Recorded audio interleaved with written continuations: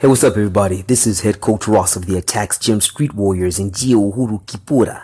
Njiya Uhuru means the way of freedom, and Kipura, mispronounced capoeira by slave-holding Europeans, is an ancient fighting art from Congo in the continent of Africa. My ancestors practiced Kipura and its cognates. Njiya Uhuru Kipura is my family's unique brand of Kipura, and it is the most functional, most modern, most full-scale Kipura in the world. Okay? Now, I'm making this wave because far too many of you, especially in Brazil, still believe the lie that the Tupi-Guarana, native Brazilians, Europeans, etc. have contributed anything of value whatsoever to Kipura. Now, I'm going to use science to prove that the whole idea of anyone but we Africans having anything to do with Kipura is a deliberate lie created by dictator Getulio Vargas and carried on to this present day by other members of the Brazilian government.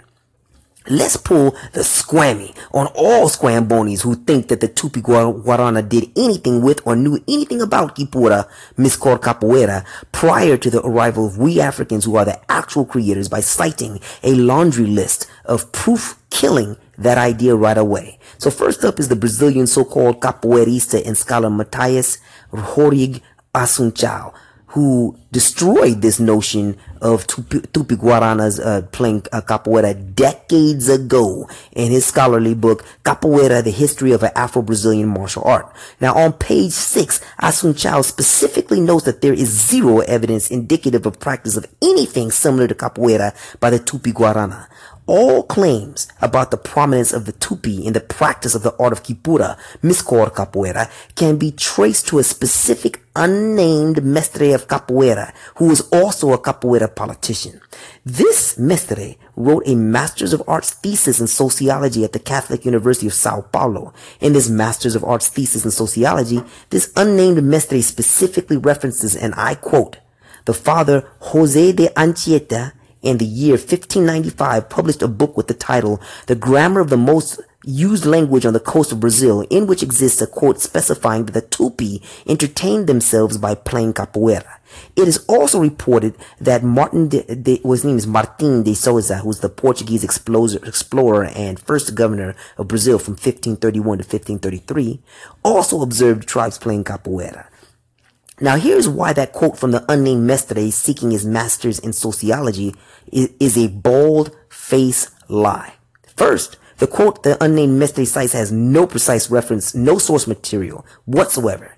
And now that's critical because what documents from the travels of Martim de Souza, all of which we still have today, specifically show that he wrote in his own hand that he witnessed the tribes playing capoeira.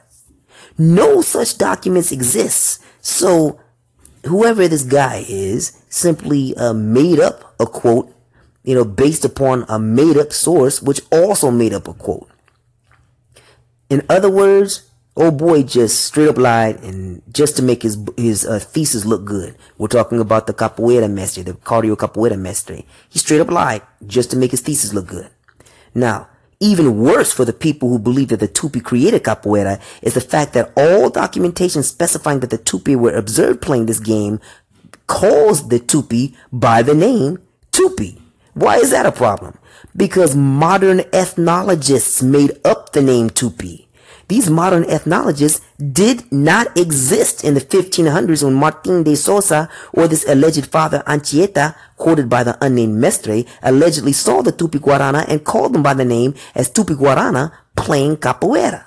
Now that's about as stupid as me saying that Native Americans referred to California by the name of California before the Spaniards, who gave us the name California, arrived in the United States. You see where I'm coming from? I hope you do. So why is this bald-faced lie so popular? Answer is because the government of dictator Vargas and all subsequent Brazilian governments used this lie to help forge a unique Brazilian identity that is different from everyone else on earth. This was a serious issue in the early 20th century because Brazil was only just emerging into independence and had nothing to rally around. Without a common national identity, a national government cannot exist, much less lead or direct a country. These facts have been confirmed by the history of government of Brazil for nearly 100 years, and every single Kipura, so-called capoeira scholar in Brazil of any worth